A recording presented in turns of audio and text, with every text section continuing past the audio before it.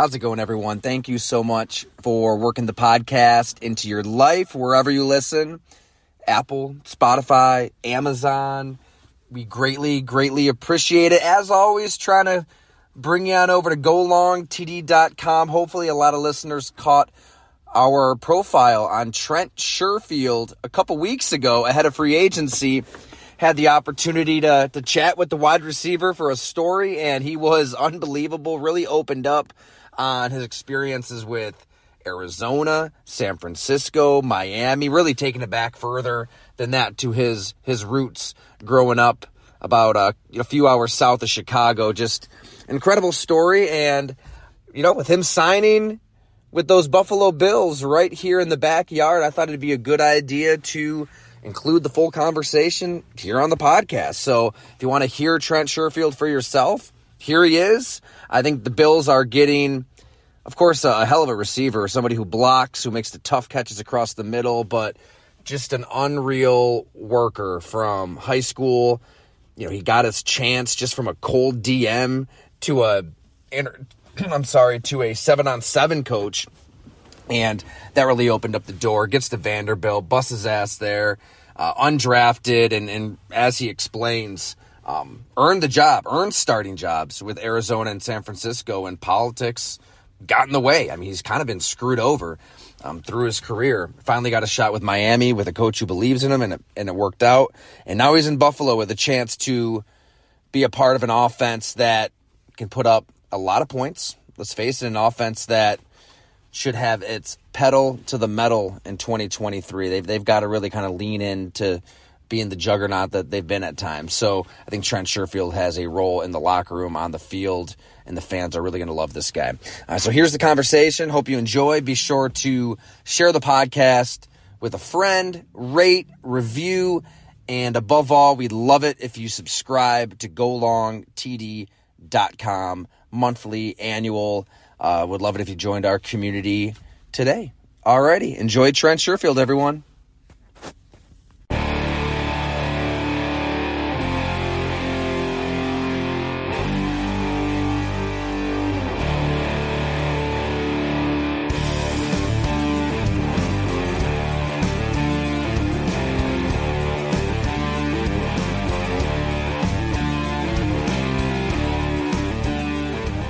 I'll take you all the way back.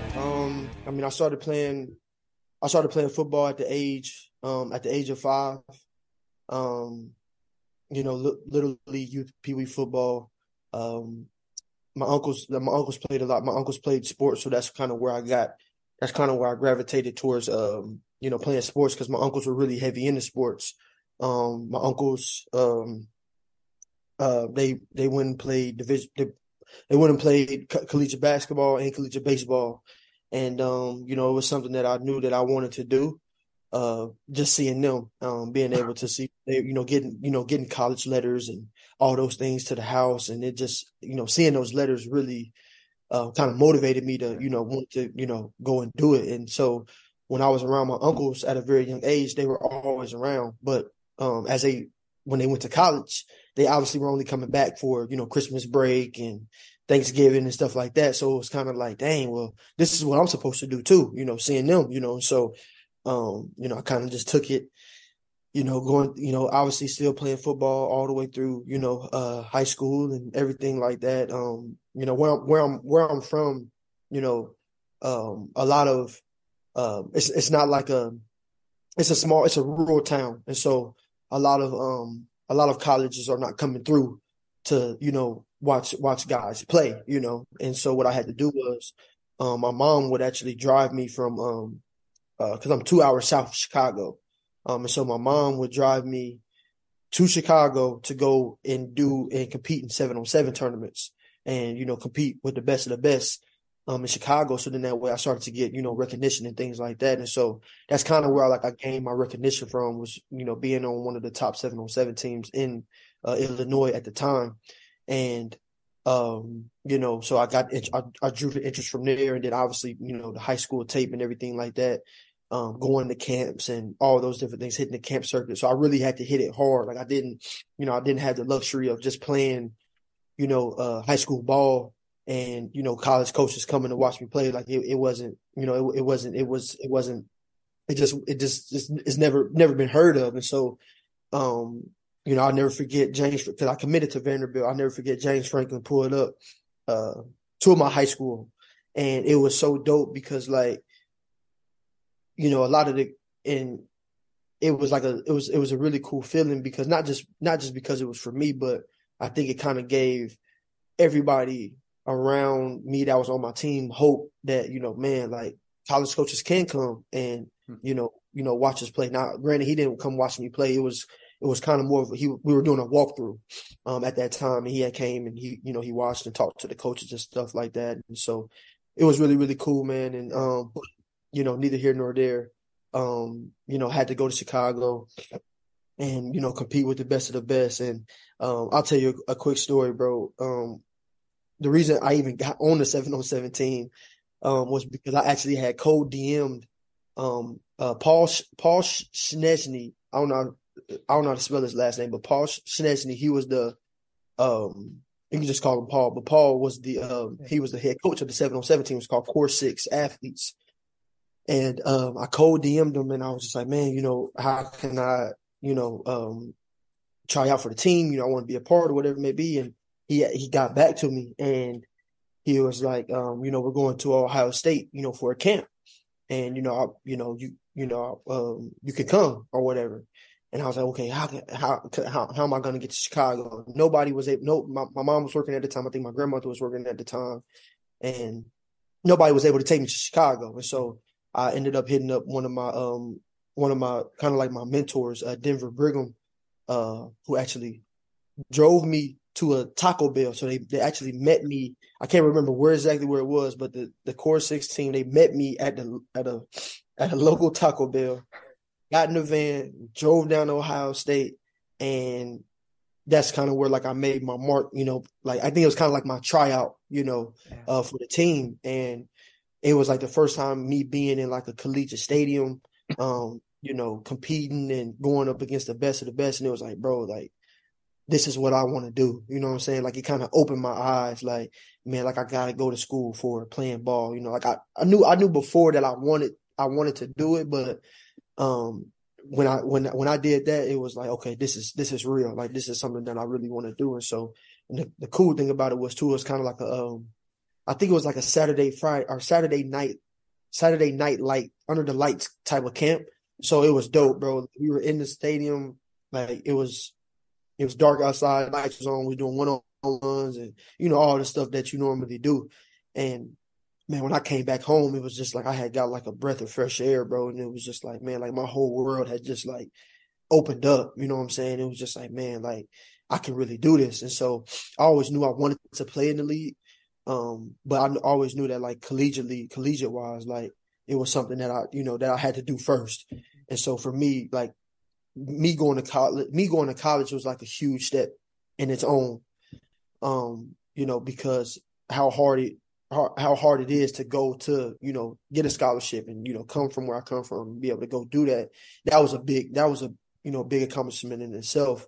But even when growing up, I would get college letters, bro, and I would literally just pin them like around my room. Like I just would just pin them all around my room, and like my whole room had letters from all type of schools, even if they weren't interested, you know what I'm saying? Like, but it was just me waking up every single day and seeing all those letters. It was like, okay, this is, it's just kind of like that reoccurring, that reoccurring just thought, like, okay, like this is what we're going to get. This is what we're working for. Even if it wasn't an offer, just it could have been even a if random it wasn't letter. an offer. Even if it wasn't an offer, like I pinned them so much on my wall that it got to the point where I ran out of room, on my wall, and I just kept this.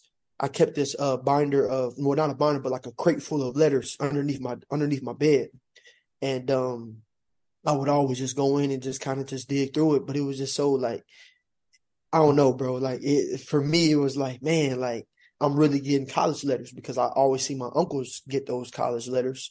Yes, sir. You ripped the Illinois baseball Yeah, one open. I ripped my uncle's. I ripped it open because I'm like, hold on, like They You're want like middle school. Like, what yeah, I is was just in this? middle school. Yeah, I was just in middle school, and I seen the University of Illinois, and I seen it was for I seen it was for my uncle, and I opened it. I'm like, man, like it kind of how it always says like, hey, we're interested in you playing for us and whatever it may be, and I'm like, whoa, that's pretty cool. Like I had some recollection of what it meant to go go play Division I sports. So like that's why I opened it. And so I'm like, man, dang, like he's really like getting, interest from schools. And so when I got my first one, it was from Iowa State, bro. I got my first letter from Iowa State. My mom gave it to me, bro. And when I seen it, I literally ran down the street, like with just so much excitement because it was like, okay, this is starting. You know what I'm saying? Like people are starting to notice that I can play and, all those different things. And so, but yeah, I will always keep letters underneath. And I still think my mom has all the letters that I've gotten. What kind of letters would they be though? So They are would, there so some they would, offers, some just kind so of how you so doing? so normally, I mean, I'm not sure how they do it now. But you never really see. For me, I don't even think that I got official. I got about 2 or 3 D3 letters, and that was about I'm it. not So I sure. can't. I'm not sure. I can't remember if I got like handwritten offer letters. I just always remember saying like going to the university and they would be like, look, we're offering you. You know what I'm saying? So I don't know if I actually got like handwritten offer letters, but I think by that time, before I even had got my first offer, I already had like a bunch of letters pinned on my wall anyway. And so, yeah, I would just pin them up, bro. Like it didn't matter what they said, like it didn't matter. And so, schools across the country, like any that it didn't matter. Like it didn't matter, but they all had to be Division I. Like that was the only way that you made the wall was that you were a Division I school because that was like, like it was like this whole like hashtag D1 bound thing. Growing up, like when I was in high school, it was like it was cool to say you were going D1. And so, so yeah, man. Like my favorite, the college that I wanted to go to was Alabama. That was the college I really, really wanted to go to. Because at that time I wanted to play in the SEC. At that time it was more like, if you're playing in the SEC, you're balling, like you're going to the league. Like no questions asked. Now it's, talent is everywhere. They're gonna find you. It doesn't really matter. So I remember I got a letter from and I'll tell you another story. When I was in high school, we would have I would have like a free period. So that free period, I basically was kind of like a mail runner. Like I would take people, take teachers their mail or, students or whatever it may be. And so what I did was I knew that I was getting college letters to my high school. And so what I did was I was basically the mail runner for my football coach. And so all those letters would go to him. And so I made sure that I was the runner for him because whenever those letters would come in, I knew that they was coming right to me. I always see them. You know what I'm saying? So like it was just something that just so infatuating about those letters, man. And there's a reason why like I always, why I, put so much faith and like thought into those letters because like my uncle was really big on, writing his goals down and kind of speaking things. And I come from a Christian background. My grandmother, raised in the church and everything like that. So I'm a strong believer, in having faith and, writing things down and, believing in God for what you want and, all those different things. And so I think that's kind of where I got that from because when I was growing up, my uncle, he would always write his goals down. When he's playing baseball, he would always say, I'm going to do this. I want to do this. I want to go to the MLB, this, that, and the third. And so I would always see those. And so it kind of ingrained that into me. And so that's why that was kind of like the reason for penning those letters across, across the walls of my room was because, that was me kind of like speaking it into fruition, that, this is going to happen. And so yeah, there's a science behind that too. Like if you just speak positively, put it out into the atmosphere, let alone put it on your wall. Like it's proven. You increase the likelihood of that outcome. Absolutely, X percentage, right? Absolutely, yeah, for sure, man. So, I didn't really know like what I was doing, but it was just like I just seen him doing it, so I'm like, shoot, like I want to do it, and so and also it's kind of like a sense of of accomplishment for me too. Like I feel like even if I didn't get an offer or if I didn't, get to go to college, like getting those letters was like a huge blessing for me anyway. You know what I'm saying? Being able to have all those letters. So, but back to the story, I would take those letters, and I was a mail runner. So I was the first one to get my mail, every single time. I didn't want nobody touching my mail. I want it, you know what I'm saying? Especially coming from a college.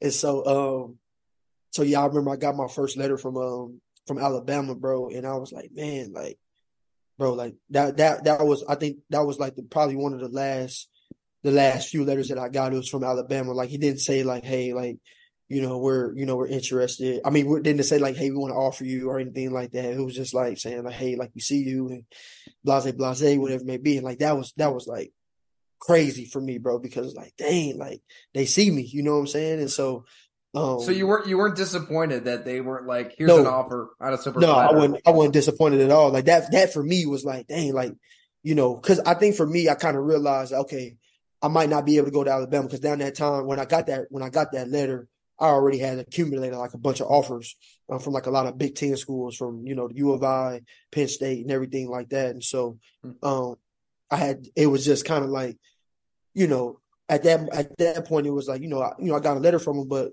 I had Vandy that had offered me, who was in the SEC, and I was like, you know what, I can go to Vandy and I can play against Alabama, so I'll just do it like that. And so, I got the offer from Vandy, went to Vandy.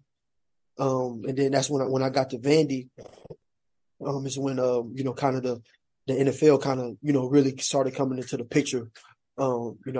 It's crazy because I committed to Vandy as a defensive back, and so I got to Vandy, switched over to receiver under James Franklin. James Franklin gets the Penn State job, leaves to go to Penn State. All of our commitments go to Penn State or they go to University of Tennessee. So it's only literally three of us left. It's me, Trey Herndon, who's with the Jacksonville Jaguars right now, Arnold Tarpley, who's one of my best friends right now, who's in the USFL, and then Emmanuel Smith, who was a linebacker for us, who's in the XFL right now. And I'm telling you, bro, we had like a top 25 recruiting class at that time. We had Trace McSorley. I don't know if you know who that is. Trace McSorley, the quarterback. We had Grant Haley, who I think he's a defensive back for I don't know who.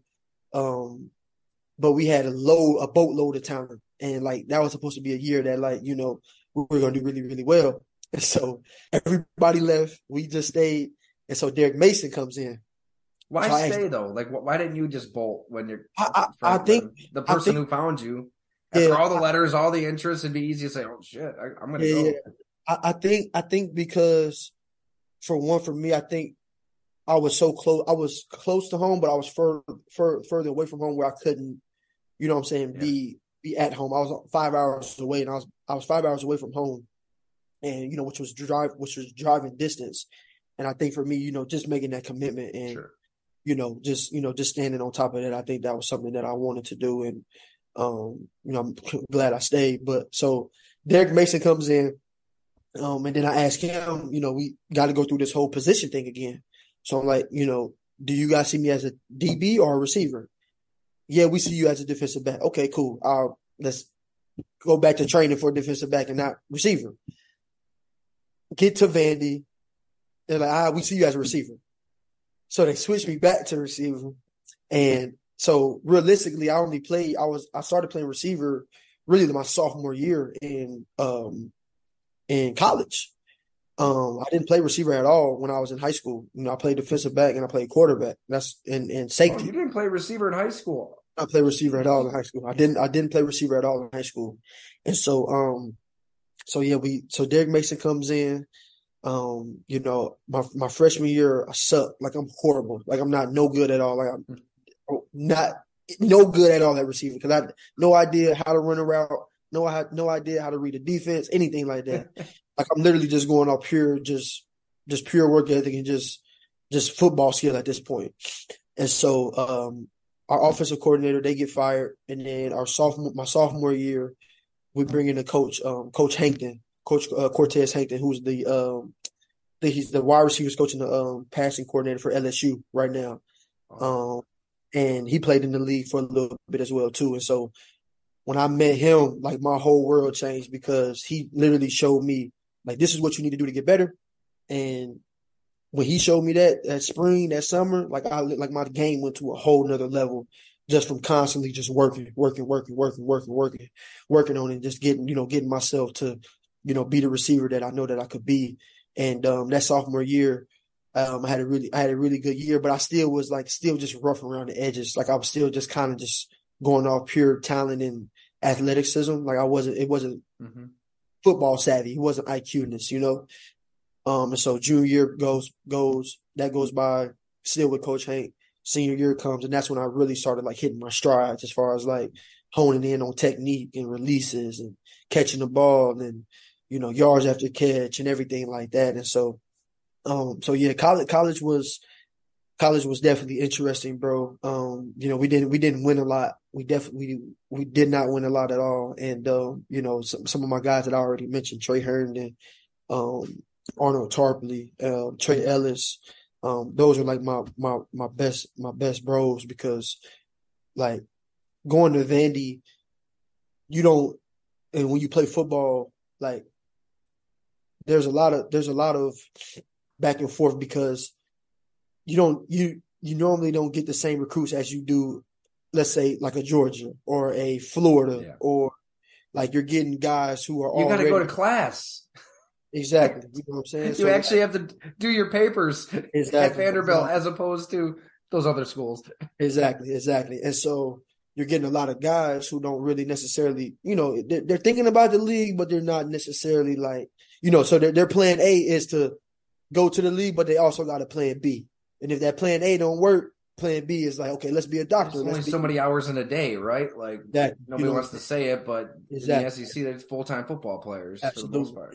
And so for me, my plan A was my plan B. You know what I'm saying? It's I got to get to the league. This is what I want to do, and this is what I want to do. And so, me, Tarp, Trey Herndon, and Trey Ellis, we worked tirelessly.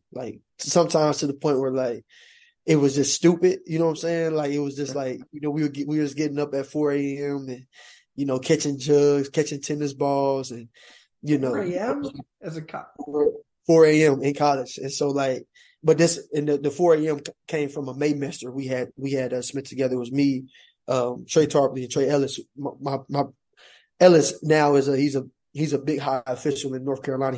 He just graduated from law school, and that's my brother. So he took a different route. But those three were my when we in that Maymester that we had took. I think I took a Spanish class or something like that. I wanted to stay at Vanderbilt, so then that way I could just I could do my workouts, I can be around the facility and everything like that. I wouldn't have to worry about going back home, finding the trainer and all those different things. So I just stayed there.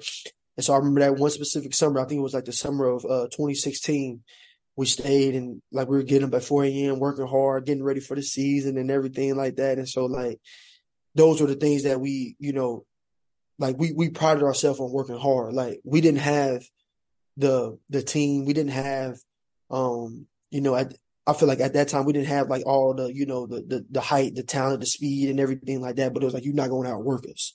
And so, that's kind of what we prided ourselves on, and especially us four, we kind of, and a couple of other guys as well too, I think of some names Ralph Webb, who, who's an all-time leading SEC rusher.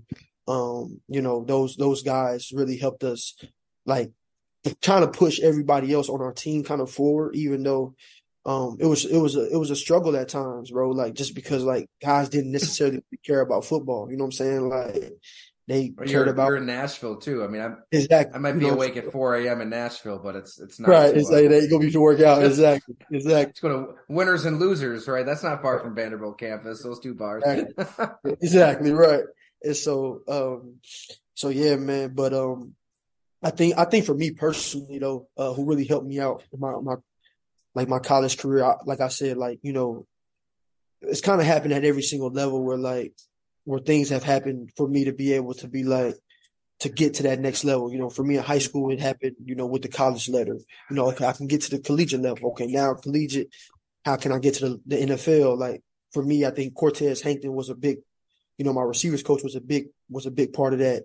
And then also Jordan Matthews, who now is my big brother, who went to Vandy, and he came back. He would always come back, you know, during you know, when it's, because he got drafted to Philly. He got drafted to Philly in the second round, and so he would come back, and you know, during, you know, springtime, off season, stuff like that, and he would be back working out and everything like that. And so when I seen the way that he was working, I was like, bro, this is the way that I got to work, because he's obviously setting the blueprint for me. You know what I'm saying? So it's like every single stage has been, there's been somebody there to show me the blueprint of how to get something done, you know? And so J-Matt was a big piece of that for me, you know, to the point where, you know, he was taking me out, you know, to go, you know, we were going to eat lunch together, working out together, you know, everything, you know, watching film together, everything like that. And, you know, watching his film, you know, learning from him. And, you know, like, it was so monumental for me, because being able to see a guy that came from where I came from at Vandy with, you know, some of those same struggles that, you know, I was going through at Vandy, to be like, okay, look, bro, I made it to the league. Like, you can do it too. And so, learning from him and just, you know, having him in my corner was a huge help.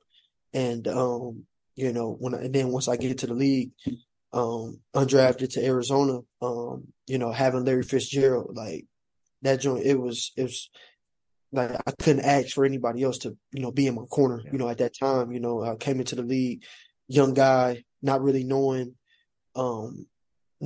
exactly like what the league is about, but then being able to catch a guy who's been in the league for, you know, 15 plus years and still doing it at a high level and doing things off the field at a high level too. It's like, you can't, you know, I couldn't really ask for a better situation. And, you know, I know, I'm sure you watched the podcast, and we kind of talked about, you know, Fitz and what he's done for me and what he's still doing for me now, bro. It's like, it's crazy. I love what he wrote on that. He wrote on a sheet of paper, like, you had a bad practice, right? Yeah. Your career, and you're kind of on the bubble, and it was like, I need you to stick around. He didn't verbally say it to you. He just wrote it down and left in your locker. What was that story? Yeah. So we basically were in team. We're in a meeting. Here you go, baby. We're in our position meetings, and like I said, I had like a bad practice or something like that. And rookie year, first year, my rookie year, and had a bad practice, and he kind of just wrote down on a piece of paper, and I was literally sitting right next to him, and kind of just wrote down. He wrote down, you know, Trent, I need you to continue to handle your business because I want you here. And so after that, like, it kind of just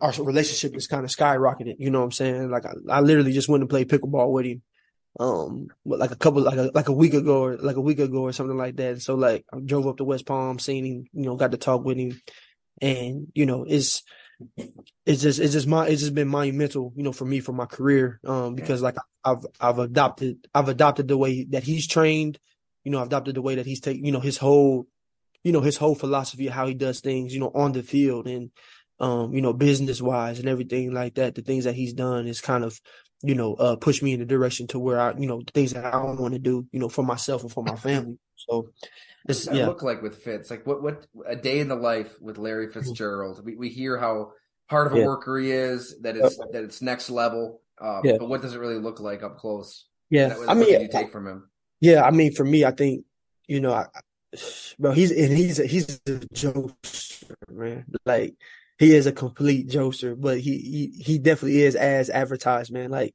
just a good dude. I think for me, you know, when I was training with him in the summer, I can't remember what year that was, but it was the summer that I trained with him. We were in Minnesota, and so basically what he does is he gets up, trains, and then goes golf.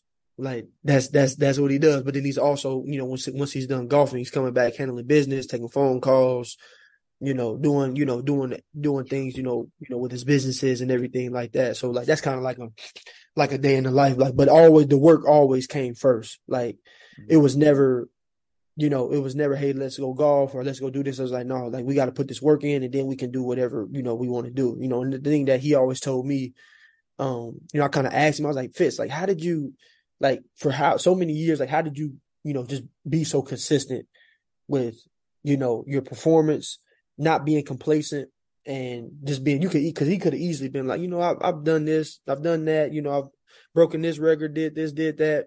I don't really got to do anything, but like you never seen that from like every time he stepped out on the field, it was like he was working, like he was undrafted, like he was working to make the team. Like it was always like that, and so he always told me, he said, Trent, for me to be able to, do the things that I want to do off the field, have these, have these endorsement deals, have these, whatever it may be. He knew that he had to perform at a high level, and that only came from the work that he put in. And so he knew that had to, he knew that always came first. And so for me, like, it's just that was just monumental for a young guy, coming into the league, like you thinking NFL is flashy, this, that, and this. Like, no. Like this is just this is how you're supposed to do it, and so Which when is huge. I mean, you're a pro for the first time. Absolutely. You don't know what you don't know. Like that just becomes the expectation instantly. Absolutely. Larry Fitzgerald, Hall of Famer, work like this. Absolutely. Yeah. As an undrafted guy, I mean that's huge. But it also takes you kind of realizing, okay, I'm gonna like take this in. I'm gonna use it. There's probably other receivers that are like, whatever, old man. Exactly. Yeah. No, you're right. You're definitely right. Because I've always asked him, like, man, he was always saying, like, man, I've seen so many guys, I would try to, pass things down to him, but they just wouldn't take it. And it just baffles me, what I'm saying? Like, man, like, why would you not listen to this guy? You know what I'm saying? And I think I think it just stems from different reasons. Some guys may feel like they got to figure it out and other guys feel like, so, it is what it is. But, like I said, being able to have him was huge, man. Like, and just for my playing career, like me having his philosophy and the way that he approaches his work, being able to see that from a day-to-day standpoint. Like, I mean, and it's crazy because, like, you'll get guys that's in the league, like, top tier guys, that are at their position. And, they'll some of them will have the organization, by the throat. And they don't have to necessarily do all the things that they're required to do. They don't have to practice if they don't want to, as long as you're going out performing. Fitz never did that, bro. Like, it was, I'm putting my work in. Like, I don't care what it looks like. I'm putting my work in. He always had one day. He had one off day, and it was a Wednesday because it was like a vet day for him. But I'm telling you, when he stepped out on the field, like, it was all work. Like, it wasn't. Nah, I can't go. I can't do this. I've never seen him miss a game. Nothing like that. Like, he always put in the work. Like, it's just monumental to have, what I'm saying, especially for a young guy, to be able to see that, because as you grow and as you get, more influence, as you get, more money and contracts and everything like that, like you grow to appreciate the game. And I think that's the biggest thing that I took away from him, is how much he appreciated it and how much he respected the game, and so it was huge, man, for sure. But you know what though? Like you were built for that world. Yeah. You were built for being in the right spot at the right time to take that all in. Your upbringing. I mean, I know we just kind of zipped through everything there, but like, what did you really go through at a young age? 2 hours south of Chicago. There, I know about your grandmother working at Walmart. For 16 years, making sure the register's clean. I mean, I imagine she's a huge influence. I love how you said people go to her when they're at Walmart. Like they could go to any aisle, but they go to her. So I imagine she's a huge influence. But whether it's that or something else, what did you go through, you think, that equipped you to be ready for that opportunity? I think for me, growing up at a young age, I know that for me, I didn't have the like the support of my biological father, but like I'm always careful when I say that, because my uncles and my grandmother, they did a really great job of, providing that for me. You know what I'm saying? Being that second parent for me.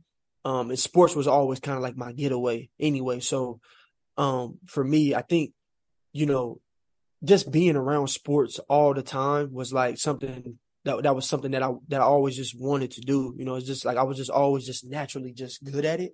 But I truly think that like that work ethic piece just comes from, I don't know. I just think it's just something that was just God given. Like, it's just something that I always wanted to do. But I will say though, my high school, when I was in high school, I think I was a sophomore. And this is the thing that always kind of clicks in me. That stays with me even to this day. My stepdad, who's a basketball coach, at our JUCO back home, my mom's husband.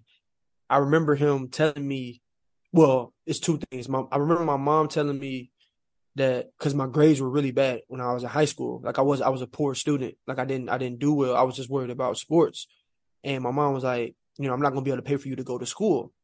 Like, so I don't know, I don't know what you're going to be able to do. Like, I can't pay for you to go. And so, that was one thing that kind of woke me up.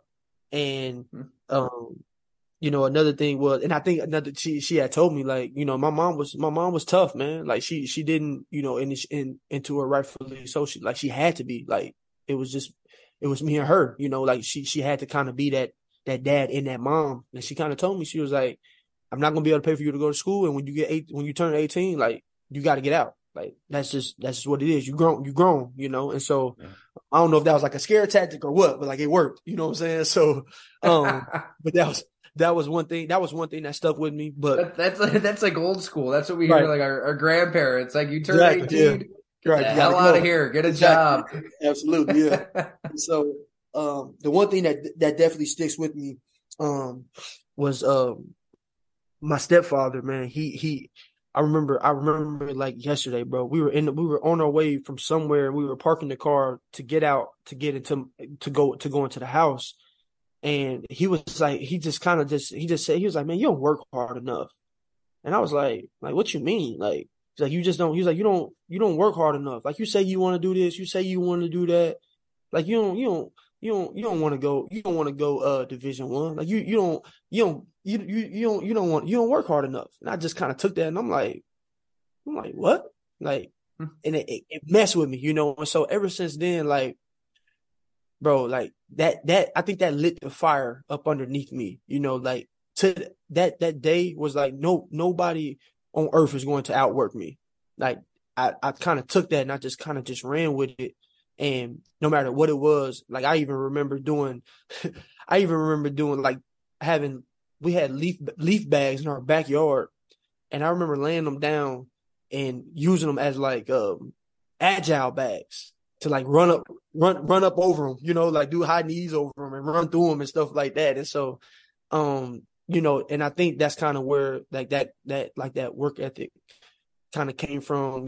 Obviously, me talking about my grandmother, how professional she is, and but my stepdad, I think he really lit that fire up underneath me, and like he challenged me, what I'm saying, and my mom, saying that, I'm not gonna be able to pay for you to go to school, and I knew I didn't want to stay where I didn't want to just be that dude that played football, was really good at football, in high school, and now I'm working at a factory job, back home. Like, I didn't want that for myself. I knew I wanted more, and so, yeah, I knew that, and at that time, it was like that the only answer was to work.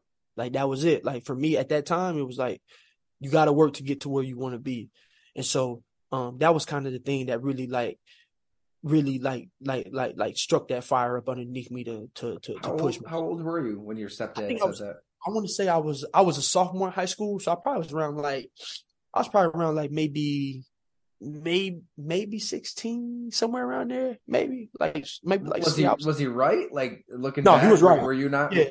No, he was definitely right. I think at that time I was kind of like being lazy. I think it was like in basketball season or somewhere around there. Like, and like I really wasn't, and that was before I had accumulated any offers, any letters or anything. So like, I just wasn't, I'm just naturally good at it. Like, I don't really gotta do nothing. You know what I'm saying? So, at that time I just wasn't really looking for it. And I think at that time I didn't really know how to work. I didn't know what to do. But when he told me that, I was like, F it. Like, I'm gonna just figure it out on my own. Like, putting the leaf bags down. Okay, let's just go outside. Let's just throw. Like, whatever it may be. Getting the receivers, that I had in high school. And let's just go through. Like I just feel more in love with the game and just was just around it, just watching it and all those. Maybe it pisses you off too. Like you want to prove it wrong. Did. Like no. Yeah, it did. It definitely did for sure. Like I wanted to show him otherwise, and I think, always having that thought in the back of my head that my mom wasn't gonna be able to pay for me to go to school. It's like, okay, well, shoot, I got to get a scholarship then. Like that's the only way I'm gonna be able to go. And seeing my uncles get those letters when I was in middle school. Because that was still in the back of my head too. Like my uncles went to college, so why can't I do it? And so, it's like I knew I had to get a scholarship to go because that was the only way I was going to be able to go. Who are your uncles again? Before I forget. So my uncles was Dabo Worthington, so Dabo, and then Worthington, Worthington, and then my other uncle was Aaron, Ayron, same last name. Gotcha.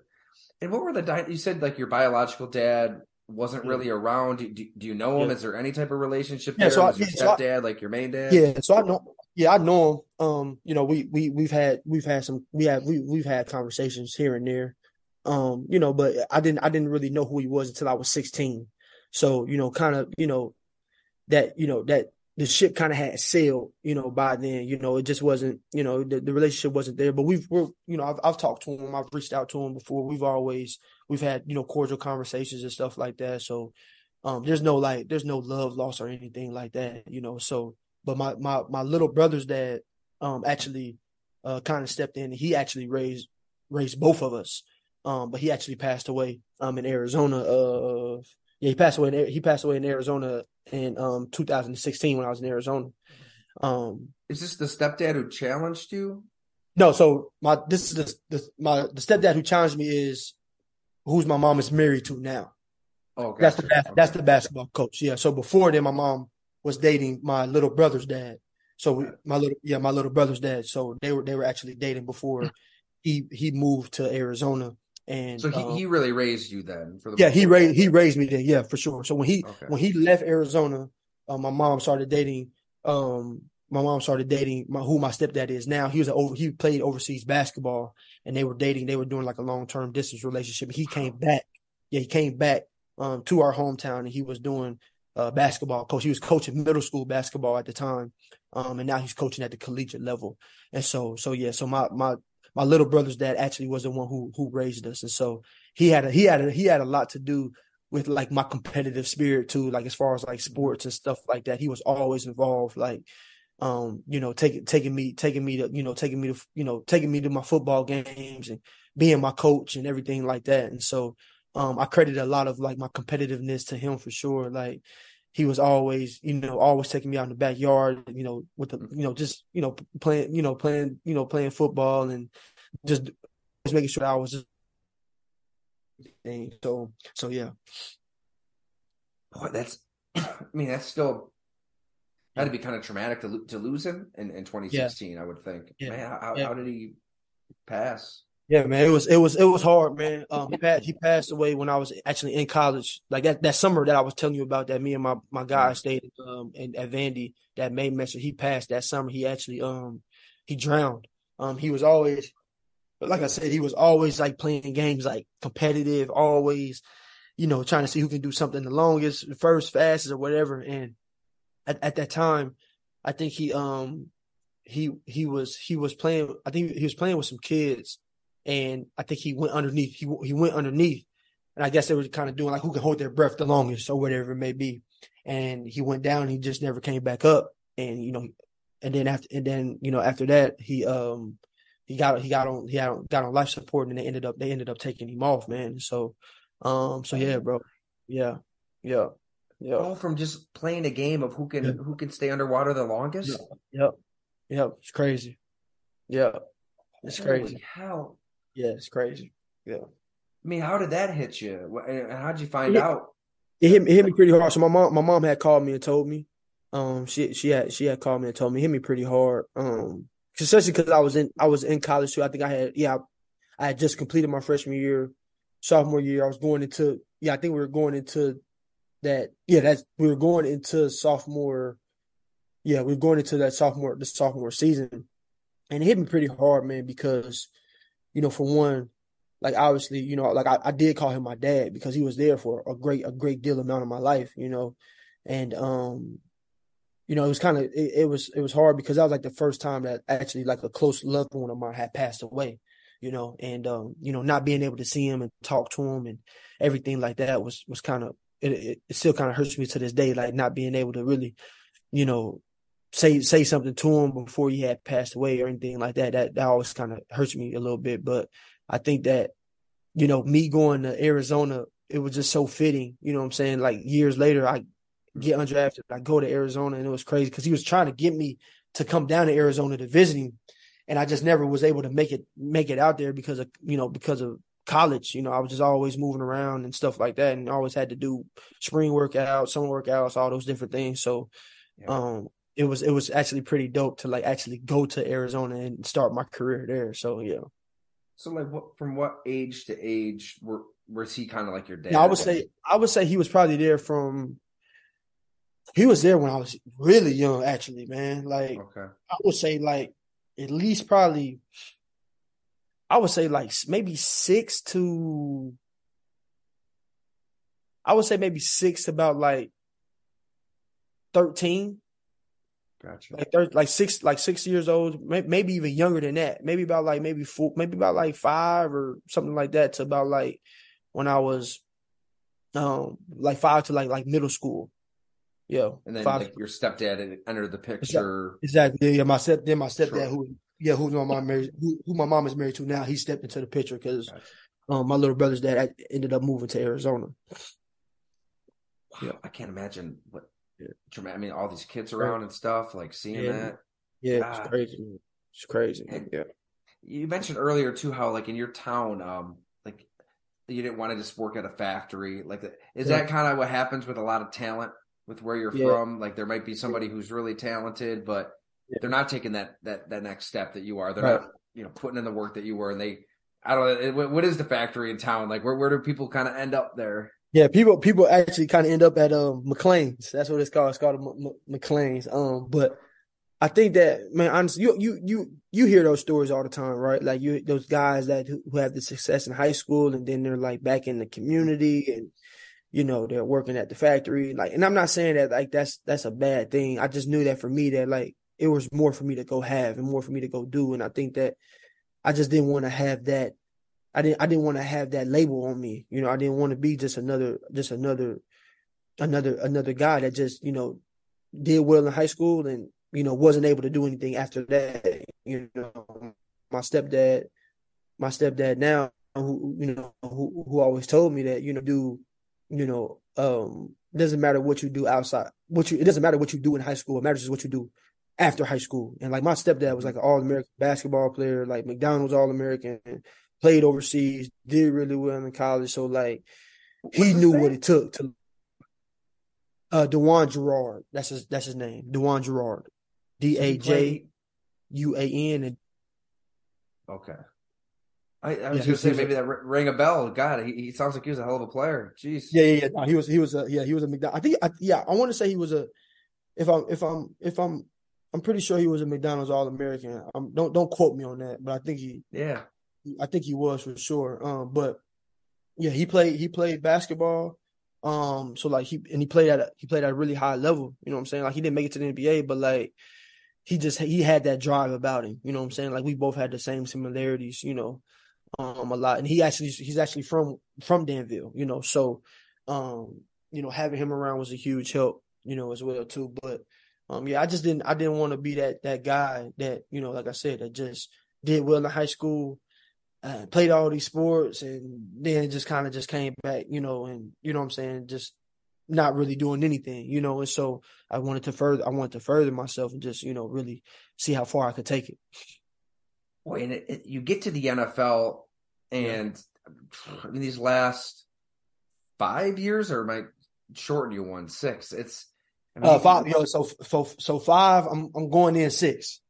Going in 6. Because it's been a long climb to even have the opportunity to contribute in an offense. I mean, Arizona, San Francisco, they're just not using you. They're really not giving you an opportunity.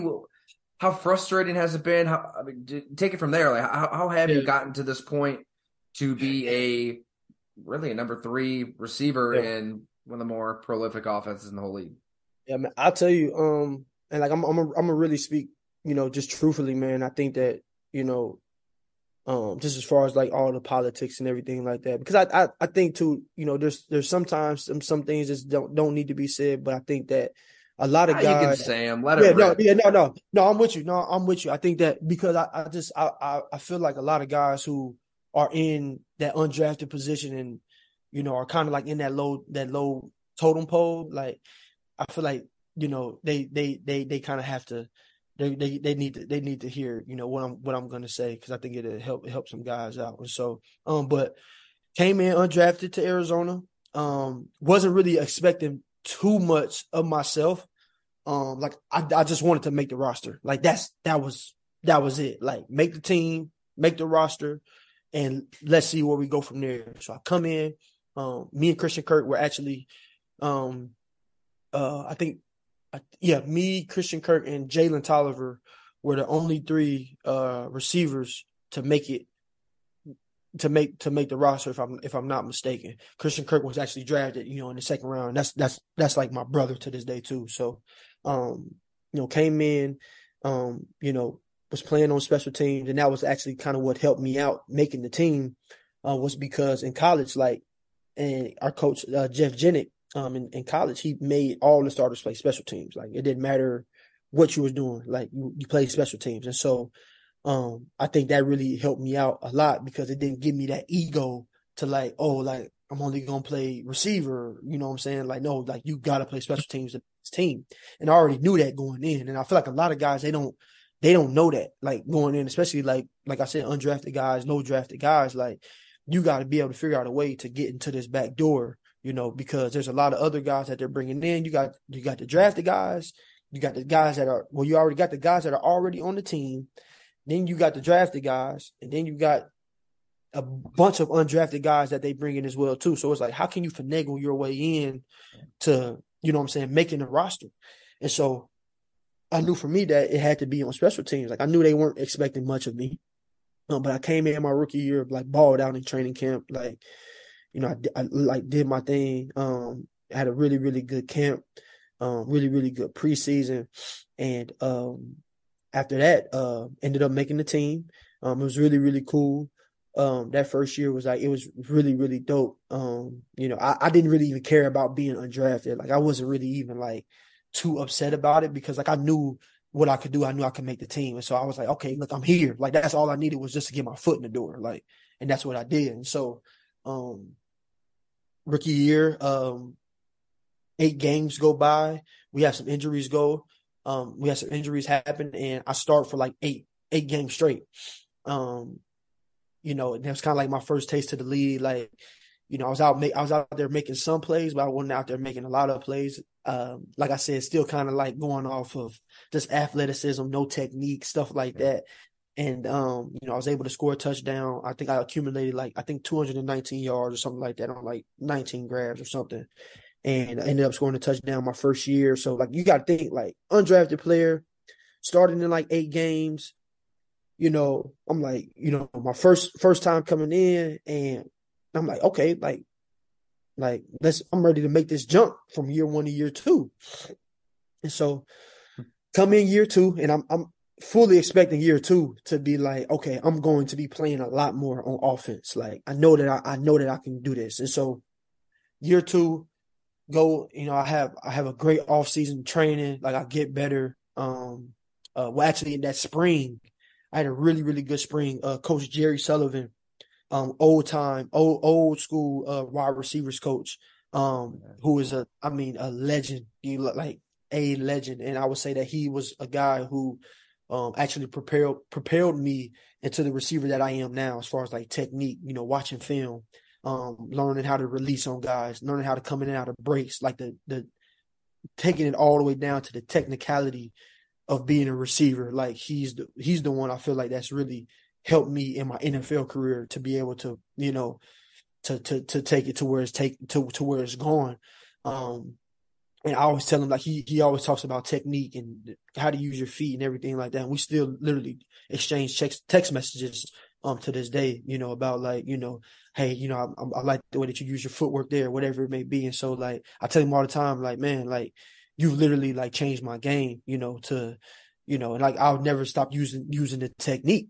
And so yeah, I had him in the spring. I had Sully in the spring. And David Rye was our main position coach, but Selly he was kind of like our assistant receivers coach. In that spring, I had a really, really good spring. I want to say I was the number 3 receiver then. I was the number three receiver at that point. It was me, Fitz, and Christian Kirk, and we were playing that same year. Arizona drafted 3 guys. They drafted Andy Isabella, they drafted Hakeem Butler, and they drafted Keyshawn Johnson that year. And so obviously, with them being drafted, in the offseason and everything like that, I was like, oh man, they done drafted 3 guys, so they're not really, really too worried about me or whatever it may be. But I was like, you know what, let's just go to work. Like, let's just go to work and let's just see let's go to camp and let's see who's the best man, at that point. And so end up going in the spring, played really well in the spring. My game was elevating. I had learned this whole new technique and everything like that. So I was feeling really, really confident. So go into the off season, training hard again. And like my game, I can just feel my game just like skyrocketing. It's just going really, really well. Going to training camp, and I had one of the best training camps of my life. Like I was playing lights out, like literally playing lights out. I remember, I think that preseason I had like 2 touchdowns in back-to-back games in the preseason. Started one game at receiver. And then before the first game, before we played the Detroit Lions, my receivers coach comes up to me. He's like, man,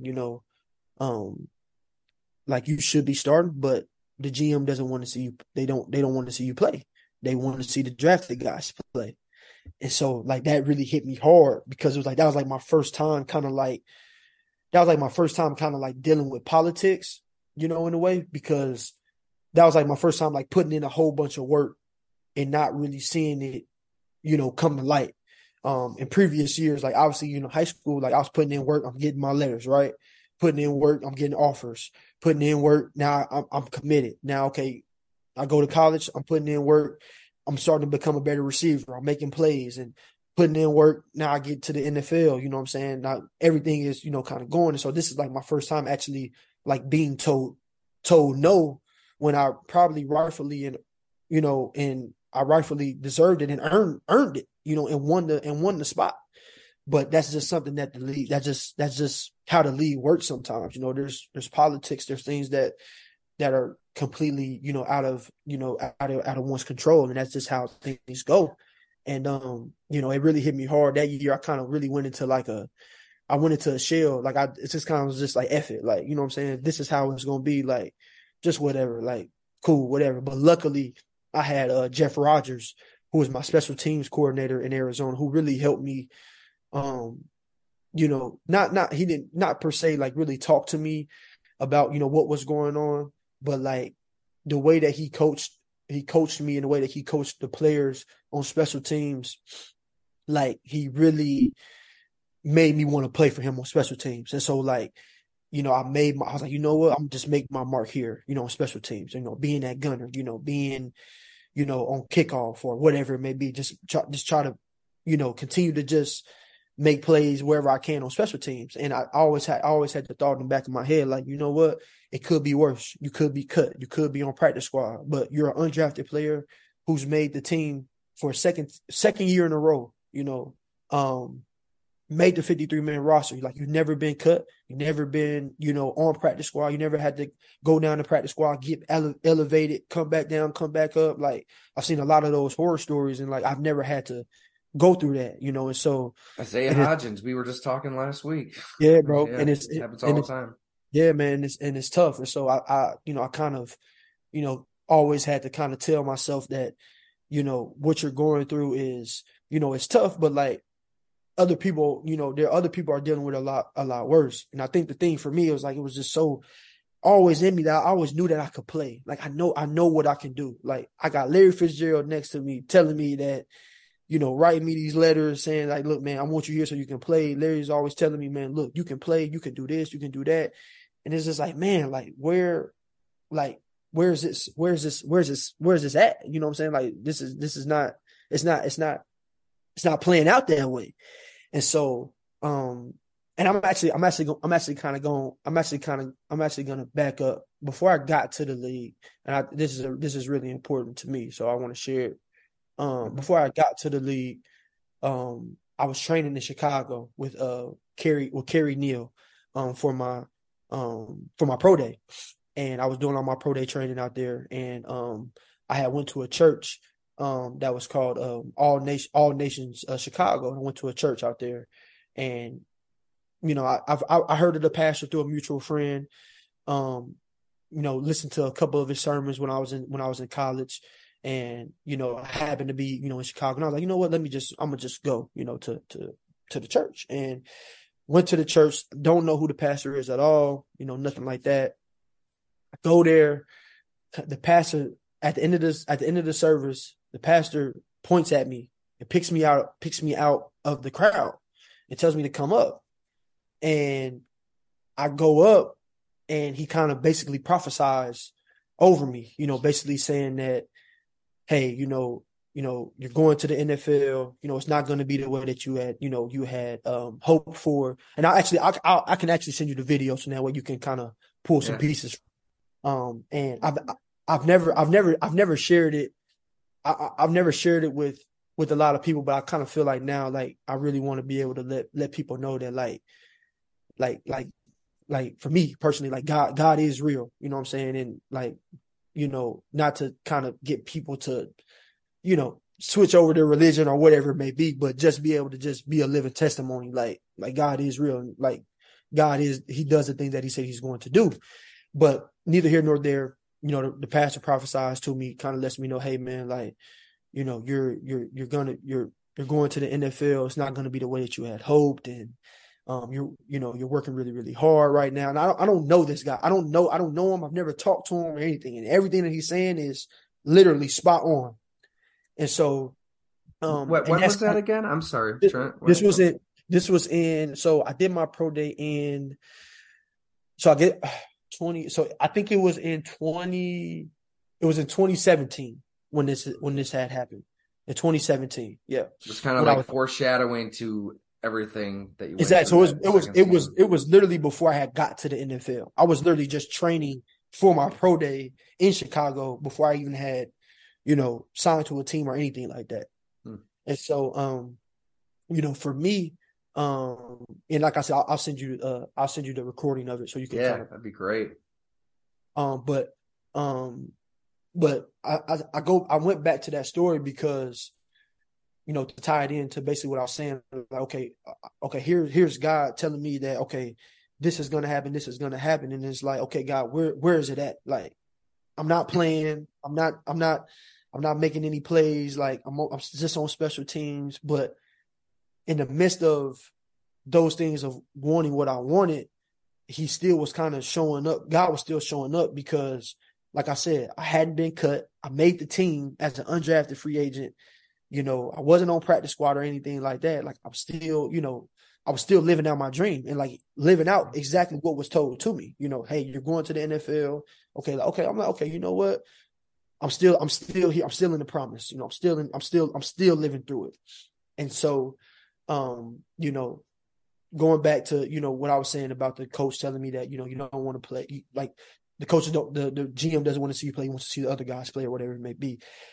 That, like I said, that really had put me in a hole. And, playing special teams and, finagling my way in, continue to come through the back door and going to my third year. The same exact thing happens. I have another good camp. Like, and I think for me, like, I could have easily just been like, I know I'm not going to play, whatever. And then that's when we got DeAndre Hopkins. We got D-Hop that year. We got D-Hop that year, my third year. So we had D-Hop, we had Fitz, and we had Isabella, Butler. Yeah, we had all so, but all and that's the crazy part. That second year, I think Hakeem Butler ended up getting cut that second year, and so I think he ended up getting cut. He ended up going to a different team, and so we had all those guys still that third year. So I was like, you know what, I could easily just been like, nah, F it, like, you know, it is what it is. Like, I'm not gonna play, not gonna train. But I was like, nah, bro, like, let's continue to put the work in, like, just continue just to believe, like, you know, it's gonna eventually happen. Didn't happen. You know, I was expecting after that third year to come back because I was making a lot of plays on special teams. Like, I was doing really, really well on special teams. And we had two other guys who was undrafted. It was three guys. And this is the crazy part. I think we had maybe about like 7 guys in our – I think we had at least over 10 guys get drafted in our 2018 class. And it was literally me, Christian, Ezekiel Turner, and Dennis Gardick, who was left. 4 guys out of the whole class of 2018. It was at the end of the 3 years that still made it and that was still on the team. And so for me, I felt like Arizona, they wanted to get rid of me, you know, because they wanted to get rid of me, but I didn't give them the chance to, you know what I'm saying? I didn't give them that satisfaction. Like, you know, wow, we got, you know, we got to get rid of this guy, you know, but it's like, no, like, you know, I'm continue to show up, continue to show up in, you know, in training camp, continue to show you that I can play, that I should be playing. And even if you don't give it to me, like, it's like, okay, that's fine. But you know that I can play. It's not going to be, you're not going to not play me because I didn't show up for camp and I didn't win the job. I wasn't giving them that satisfaction.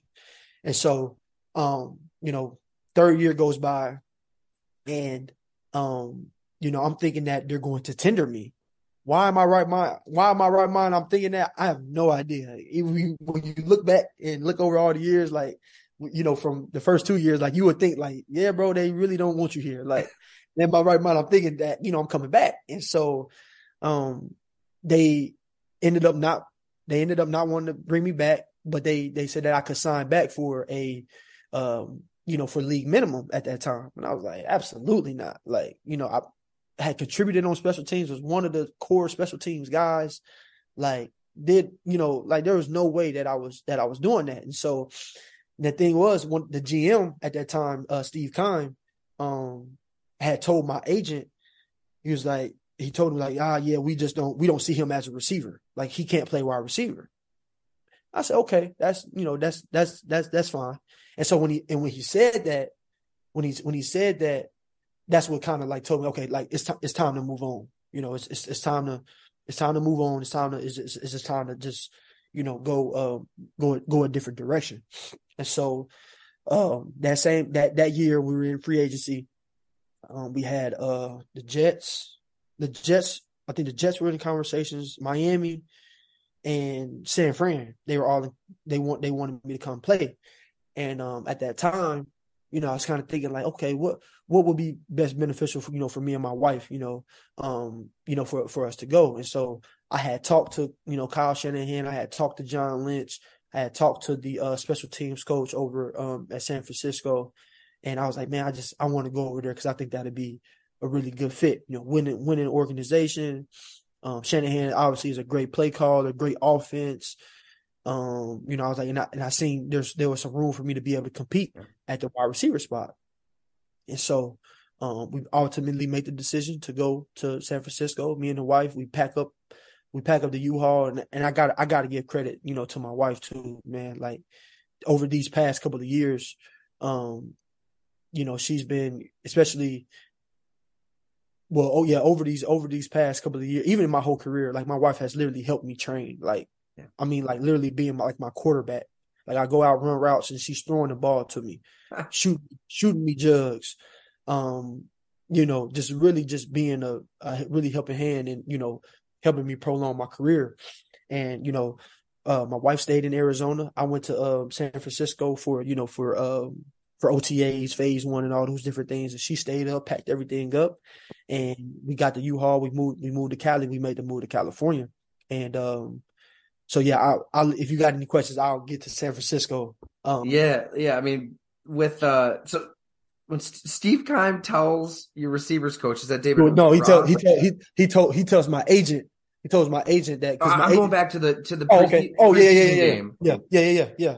With the three receivers. Was that he's telling the position coach? He told my position coach. Well, this is what my position coach told me. Who was David Rye, I want to say, right? David Rye. Yeah, David Rye. Yeah. David Rye. He told me that's what my position coach told me, that, they don't want to, the GM doesn't want to see you play. He wants to see the other guys play. Was that the third preseason game or what game was that? This was after the third preseason game. So this was before the first game. This was before the first regular season game. Now mind you, the first two preseason games, I scored touchdowns in back-to-back games. And so I'm going into the third preseason game thinking that I'm starting at the number 3 spot, because I'm like, bro, I won it. Like it was clear cut. Like it wasn't even there was no debate. And all the starters, they weren't playing in the third game. And so I'm like, and they told me that I was playing. I'm like, why am I playing? Like I shouldn't be playing. And at that time, I kind of knew what was going down. I mean, that's straight up politics. They drafted 3 players.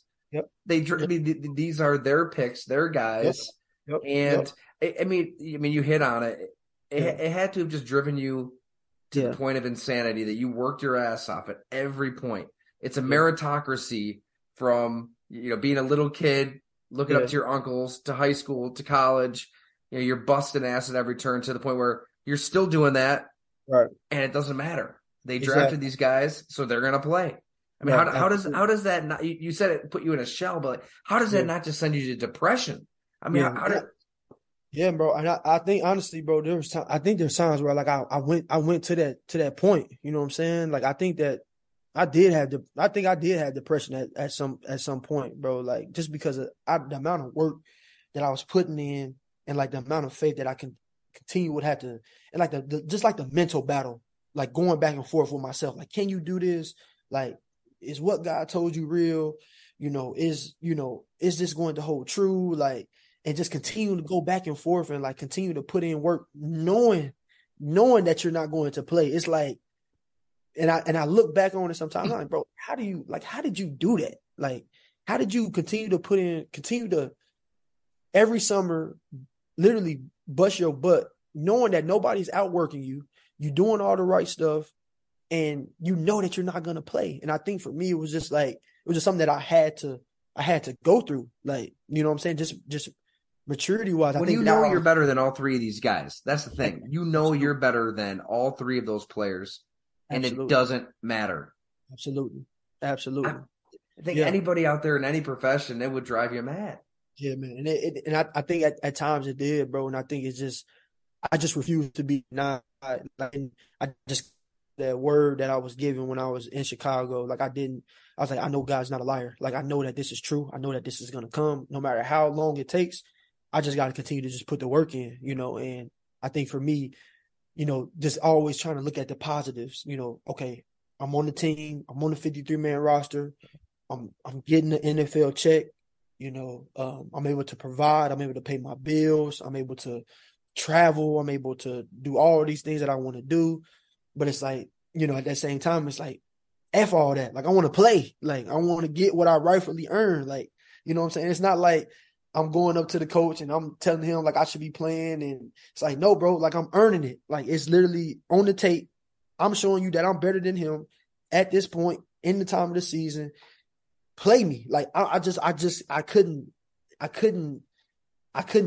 like put the pieces to the puzzle together. I'm like, why is this happening? Like, what is this? And so, I think at times, bro, I did have depression, man. Like, I think that there was times where I just, I would come home, I wouldn't really talk to my wife. I wouldn't really, and I tried my best, and it was just eating at me because I just knew that I was better than them. And I knew that I should have been playing. But like I said, neither here nor there. I think that it was just something that I had to go through, What's it like when you go home? Like, how do you sit alone with these thoughts and deal with that kind of dark place? Yeah, man, I think for me, I just relying on my faith, you know what I'm saying? Just continue. Like I said, I think that, always just trying to look at the positives, in the situation, because at the end of the day, there's always positives in every situation. There's always a solution, right? And so I think for me, it was like, okay, what I can do is either I got two options. I can stop working and give them the benefit of the doubt, prove them right, and they say, no, he can't do it. He can't do this. He doesn't belong here. Prove them right, or continue to put the work in and prove them wrong. And don't give them the satisfaction of cutting you or letting you go or saying, oh, he couldn't, we knew that he couldn't do it.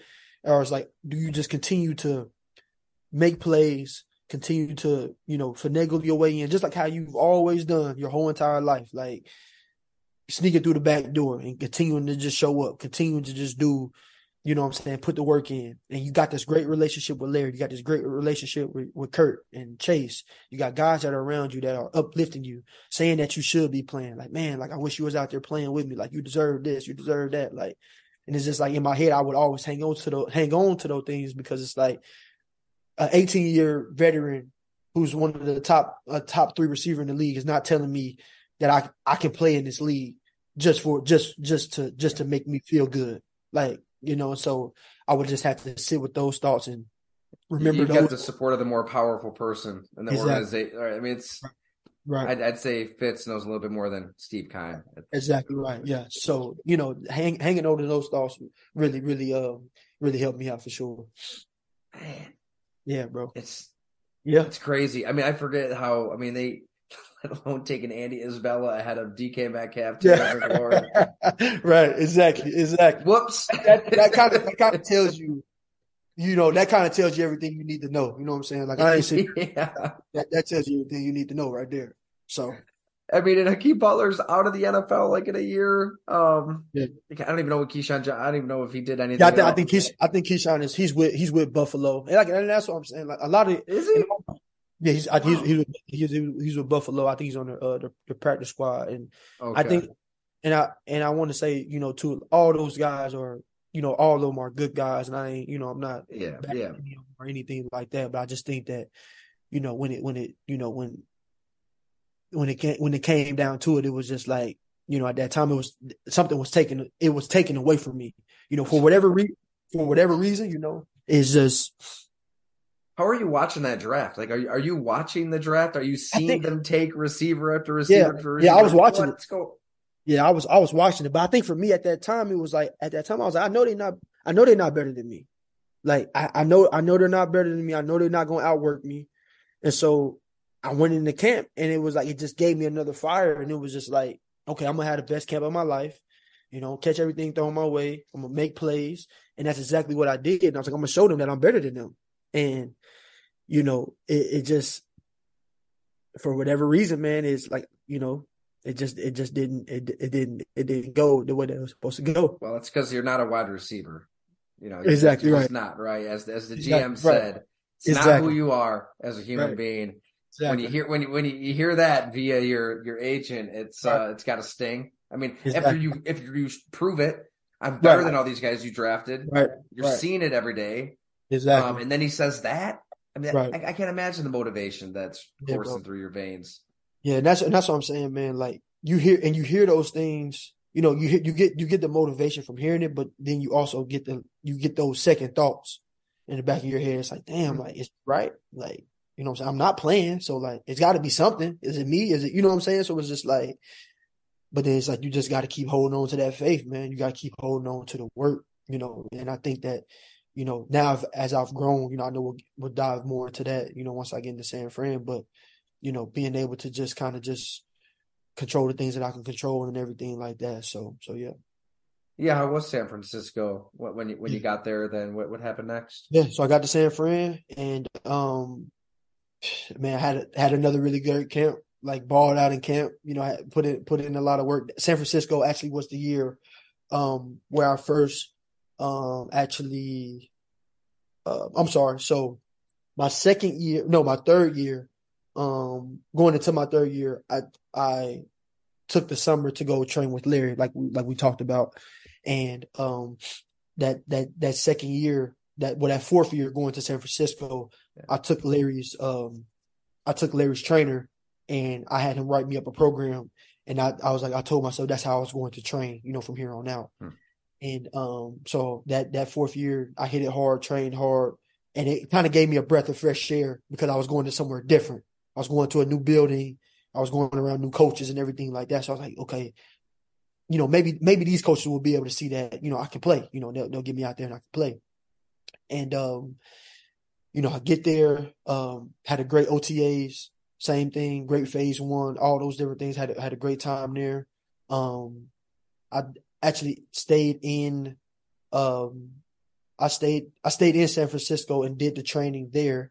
While I was there, did the whole off-season training there.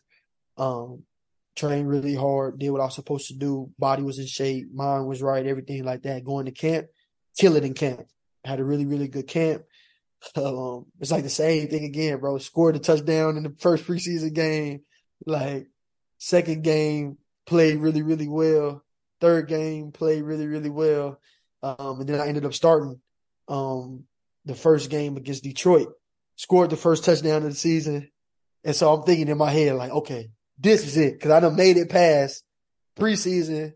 You know what I'm saying? I done made it past this, so now I'm starting. And we get to Philly week. And we stay out on the West Coast. And my receiver coach, he comes up to me and he tells me, he's like, man, like, they don't the coaches, they don't want to, you're not starting anymore because they're wondering why an undrafted guy, they want to get the media off the team's back because they want to know why an undrafted guy is playing over a first rounder. And so I'm like, bro, hey, there's no way that this is happening again. Like, there's no way. Who tells you this? So Wes Welker tells me this. My receivers. Oh, your receivers coach. Yeah. My receivers coach in San Francisco. Oh my God. And so he tells me this, and I know it has nothing to do, with Wes. I know it wasn't him. I know he was told to come and tell me that. And so at that time, I'm like, I'm looking at him like what are you talking about? Like, what media? What are you talking about? So they had me go talk to the media about, about this whole competition thing between me and the other receiver, and that, how, like, basically almost kind of like copping the whole organization out, like almost kind of like downplaying like what I've done to get everybody to back off. And so so they're telling you what to say, like coaching you up on here's what the message you gotta put out. Well, they were just kind of they were just basically kind of just like, hey, this is what the media is saying, just kind of just say, hey, no, that's not going on, that this is what's going on. I'm like, okay, like all right, like whatever, like I have no idea what's even going on here. So I'm just okay, cool. So I go talk to him, and then after that game, I didn't play. I didn't play the third game. I didn't play at all on offense. Played only special teams. And then so yeah, after that happened, I kind of went back into like that hole again. I'm like, bro, like here we go again, bro. Like, and here it is again. And so, but the thing that was different was in San Francisco, that was in with Arizona, was that they actually allowed me, they actually utilized me, and they wanted me to play, for blocking and stuff like that. And then we'll kind of touch on that when we get to Miami, I would go in, I would block, do dirty work, stuff like that. So I was appreciative, of that I was able to play. But at the same time, I still kind of had like this sour taste in the back of my mouth. Like, man, like, bro, like I won the job. Like, why, like, what happened? Like, I didn't do anything to lose it, so why did it get taken? You won the starting job in training camp. Won the starting job in training camp. I won a starting job. I won one starting, at least one of the three. I won one of the three starting jobs. And I'm trying to think, it's like where there's Debo's there.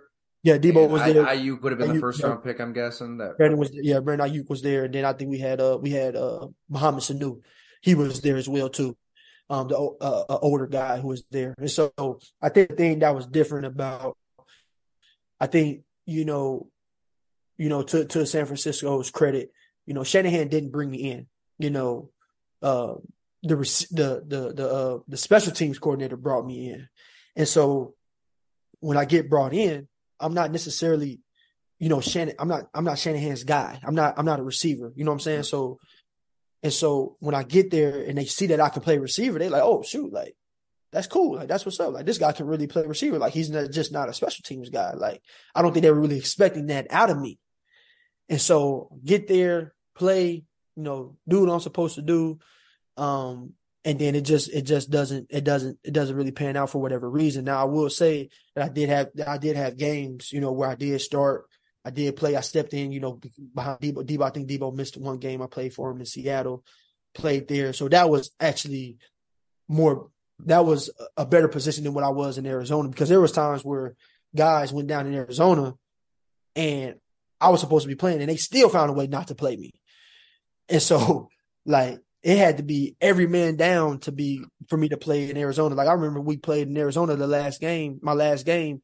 Fitz went down with COVID. Kirk went down with COVID. We had another guy go down. So it was like, we ain't got a choice. Now we got to put him out. We got to put him out there.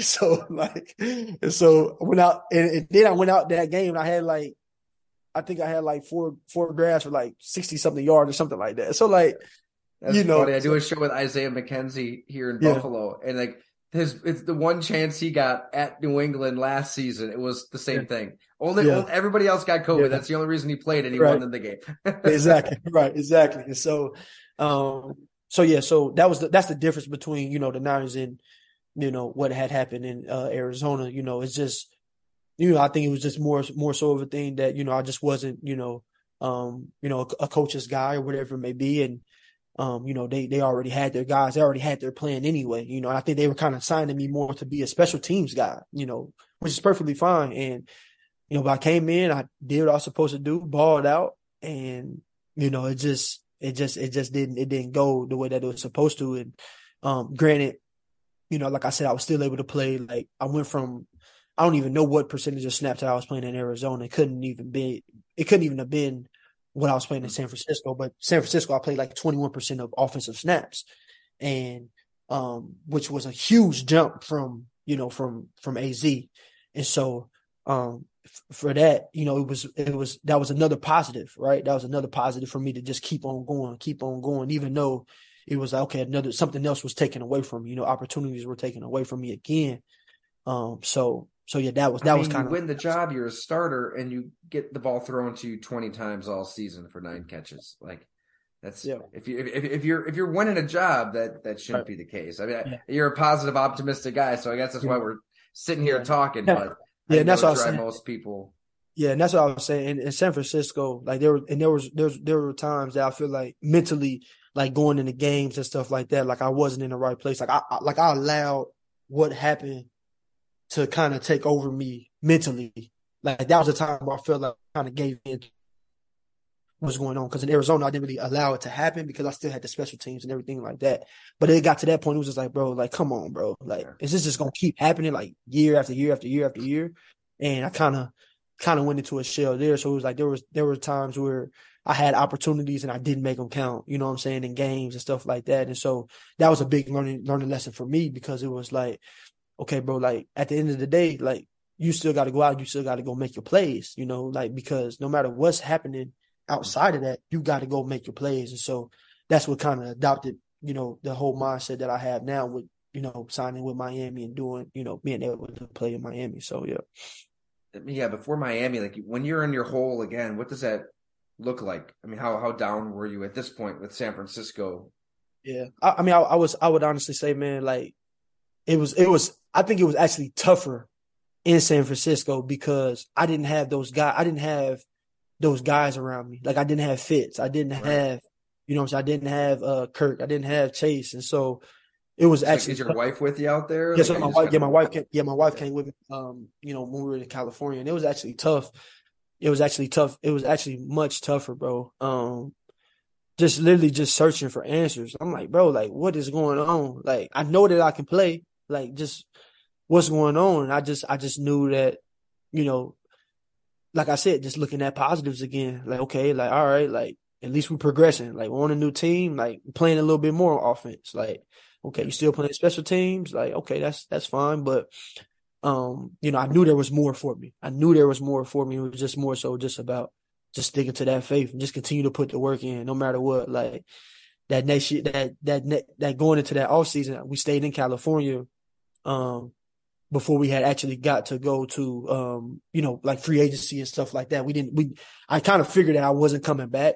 I just, you know, still was working out in San Francisco and Cali, still putting the work in. I was just like, man, I just got to work. Like, no matter where else we go, like, I just got to put the work in and just be ready for, you know, for the opportunity. Because if I'm not, like that's all I'm saying. Like, if the opportunity, I always told myself, if the opportunity doesn't present itself, it's not going to be because I'm not prepared.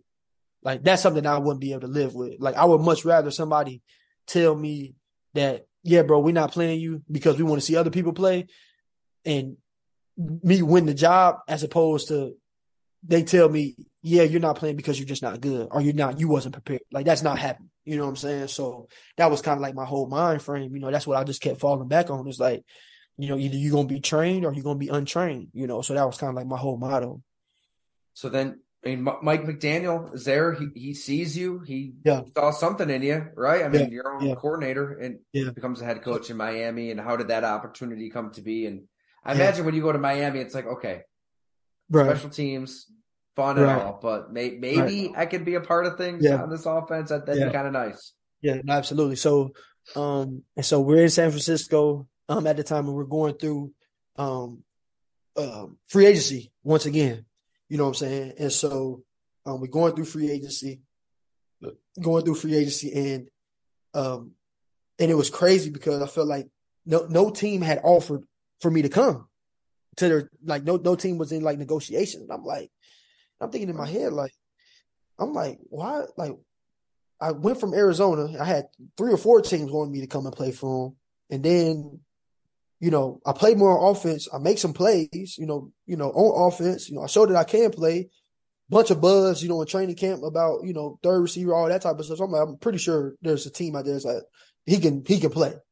But lo and behold, it was only one team was interested, bro. And it was really the Raiders at the time. And so the Raiders, we're talking to the Raiders. We're about to get a deal done, and they don't get back in touch with my agent.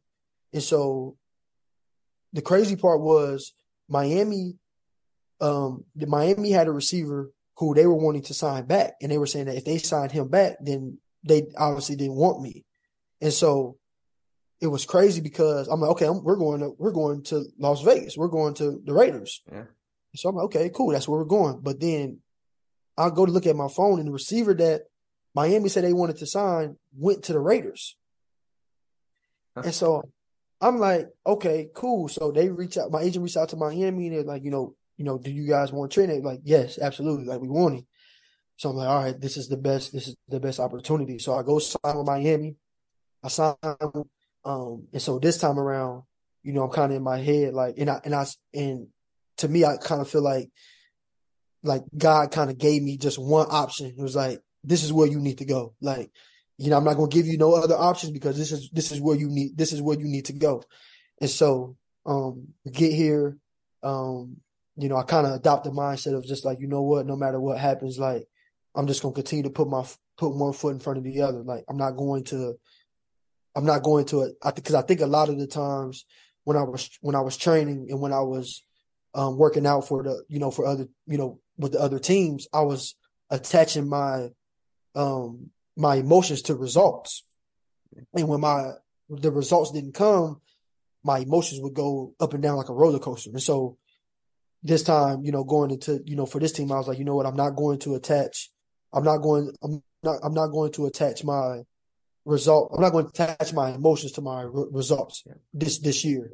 Like, I'm just going to put the work in and just let the chips fall where they may. Like, let's just go to work, and that's it.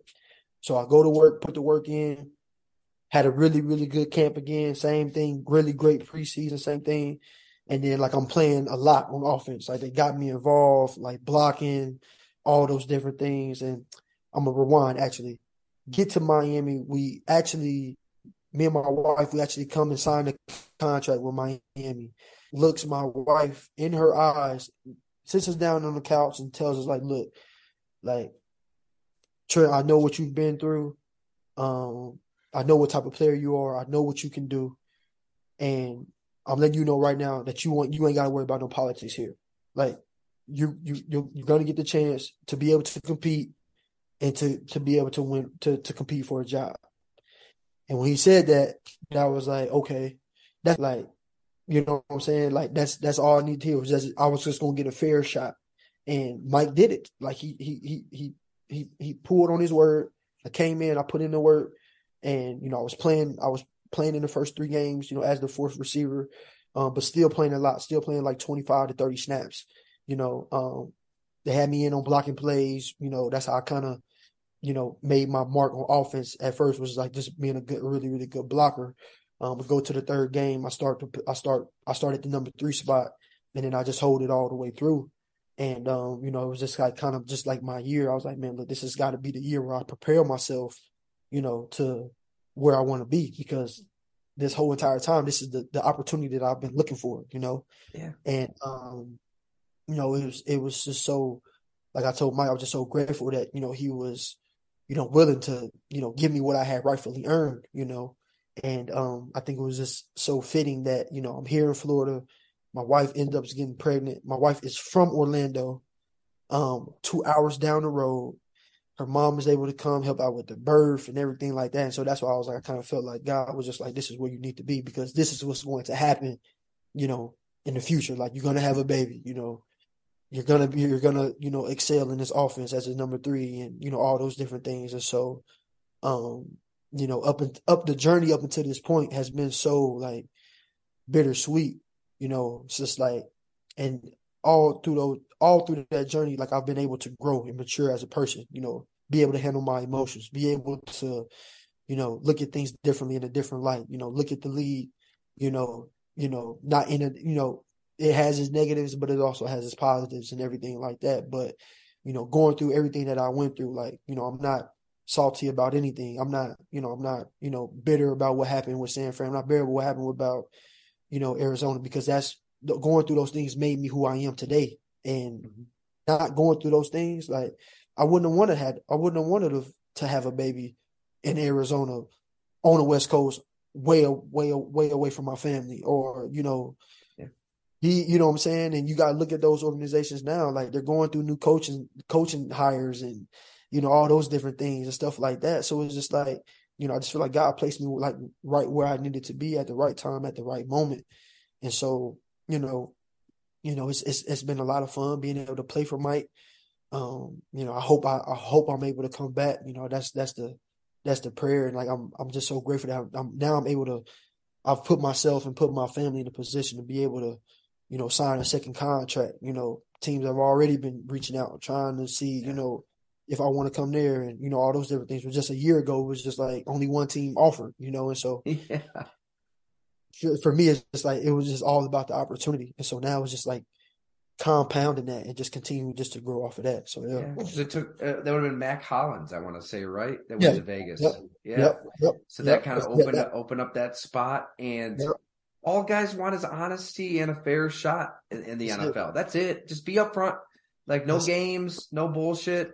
We don't need the rah-rah speeches. We don't need the fake tough guy routine. Just give me a fair shot. Let me win a job. Best man win. Whatever position. Exactly. And that's why people love Mike, right? Like that's what he's all about. Correct. And that's what's so cool, man. Like, and I think the whole team is like that. Like if you can play, you're gonna play. Like, you know what I'm saying? You get a guy like River Craycraft who, in other situations probably wouldn't play. You know what I'm saying? Like a guy who's, was in San Francisco, who was up and down on the roster, coming up and down, and they would cut him.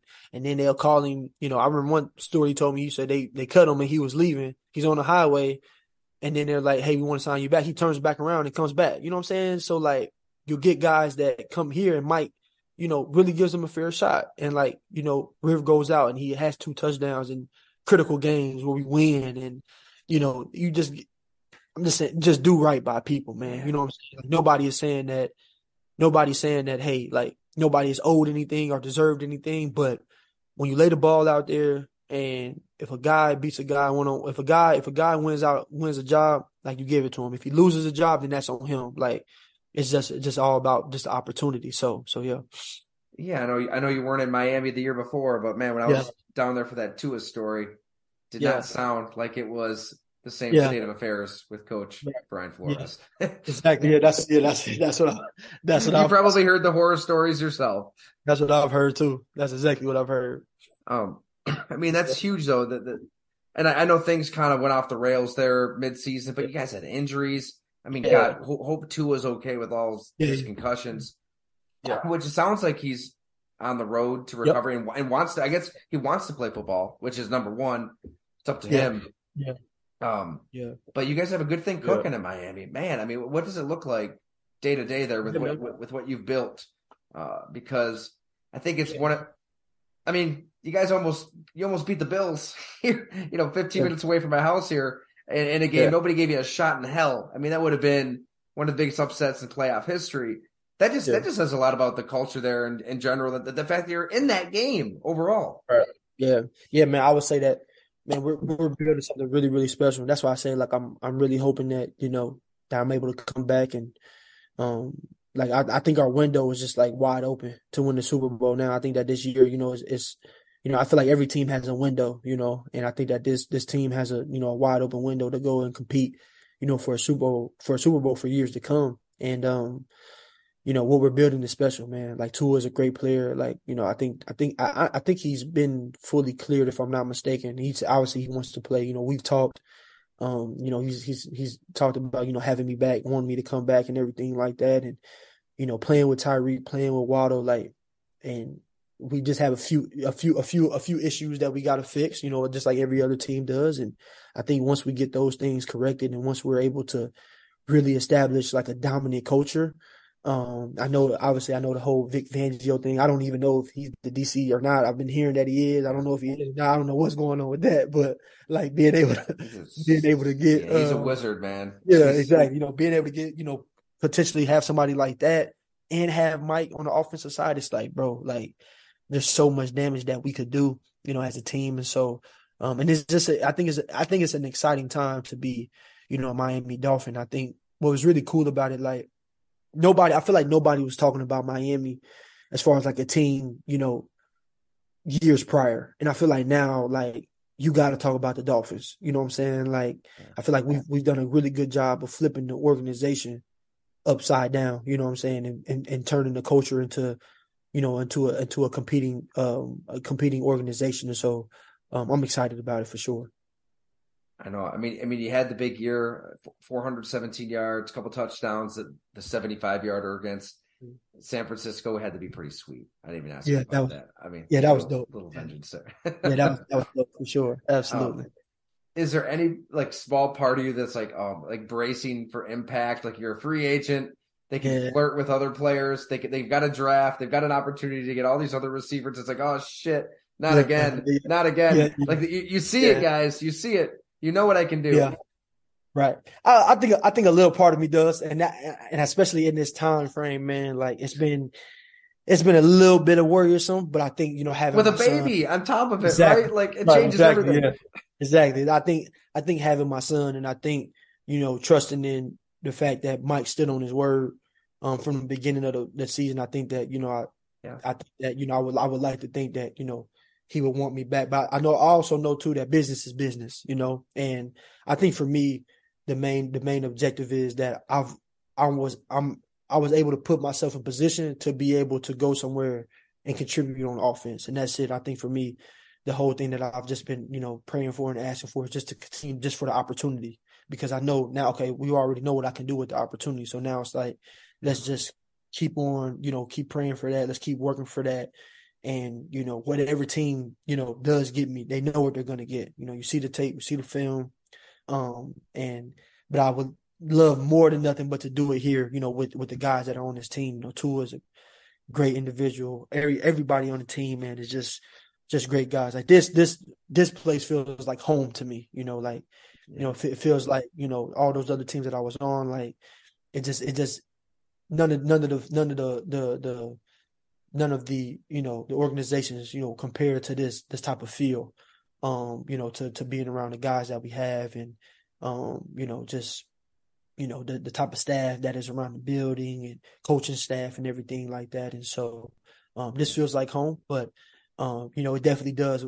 It is a little bit worrisome, to kind of see what's going to happen, but we'll see. I think the main thing is that now that the tape is out there, and that's always been the goal for people to see and people to realize, okay, like, yeah, he plays special teams, but no, he definitely can play receiver because it's right here on tape. I feel like other years that, it wasn't on tape, so you couldn't really see it. Yeah, I had all the practice tape, but nobody's watching that. You know what I'm saying? People want to see real game tape. And so it's like, now you can't say that I can't play receiver. You can't say that now, so that's the good thing about it.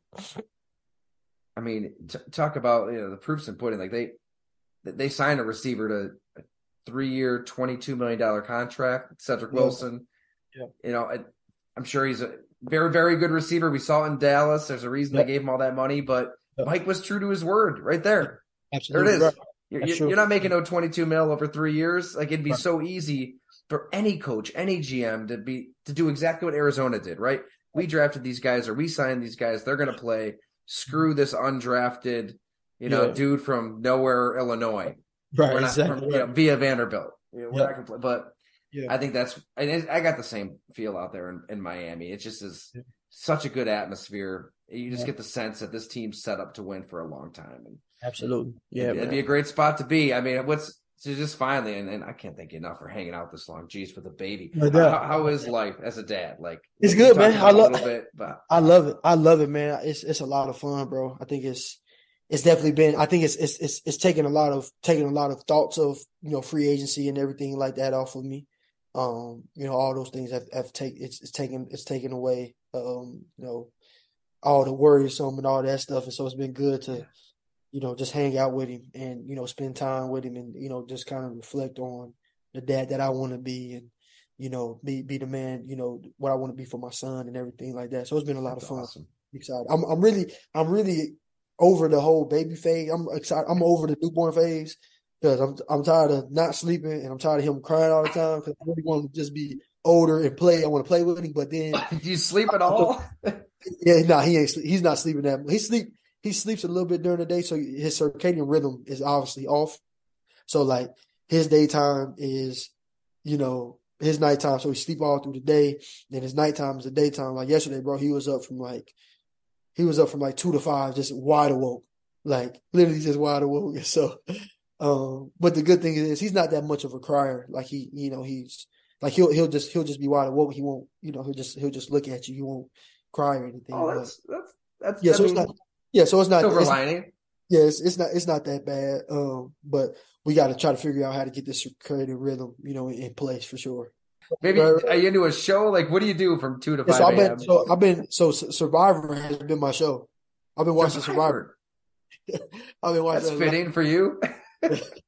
I've been watching a lot of Survivor, so that's been dope. And I'm also like a big movie guy too, so like I watch a lot of movies. But I think it's good though, bro, because it's like I don't have to be up, I don't have to be anywhere. So it's like that's the good thing about it. Like I don't have to be up and go to work, and I don't know how guys do it like during the season. I mean, like, if you're gonna lose a playoff game, this isn't a bad time with a newborn. Can you imagine if you're like about to play in the Super Bowl right now? Exactly, bro. Like that'd be so wild. So yeah, it's been dope, bro. So now we in the process. We about to start packing up the houses right now. We're renting, and then we're gonna probably go to an Airbnb for a couple of months and just wait it out in free agency. If we come back here, we're gonna buy a house, stay here, and then wherever we'll go. If we go somewhere else, we'll figure it out. I mean, you say it so casually, like that'd be so stressful. Like, it's just, I feel like right now it's exciting times. You know what I'm saying? Like right. It's exciting. Yeah. So because it'd be different. If we didn't have the resume attached to it. So yeah, I'm excited, man. Well, what's next for Trent Sherfield then? The Goon, or I don't know. Maybe there's another nickname I didn't hear. Yeah, no, that's fine too. That's I fine. like it. What's next for you then? Because everybody's been counting you out, so you know you better than anybody. Yeah, I think for me, honestly, man, I'm honestly really just scratching the surface. I think that what I've showed this past season is not even close to what I'm going to do in this league. I'm continuing just to stay, continue to work hard, continue to just do the things that I've always stuck to, stick true to who I am, stick true to my faith, continue to, believe in myself. Now it's about being the best dad that I can possibly be for my son. Create generational wealth for my family and, just continue to make these plays. And like I said, I truly believe I've had a lot of time to really just kind of think about, my career, how it's going and, just my overall thing, what I've been through and everything like that. And, to finally get the opportunity to go out and play and make plays has been really dope. But I think that, there's way more out there for me to go get. And I'm excited. I'm really excited. I feel my like my work ethic kind of going to another level. I thought it would get to a point where nah, you've kind of capped out, but it's like, nah, like there's more to go get, and there's a lot more people are going to go see. A lot more people will see for sure. I mean, you mentioned all these other people, like your grandmother, Larry Fitzgerald, like the coach in college.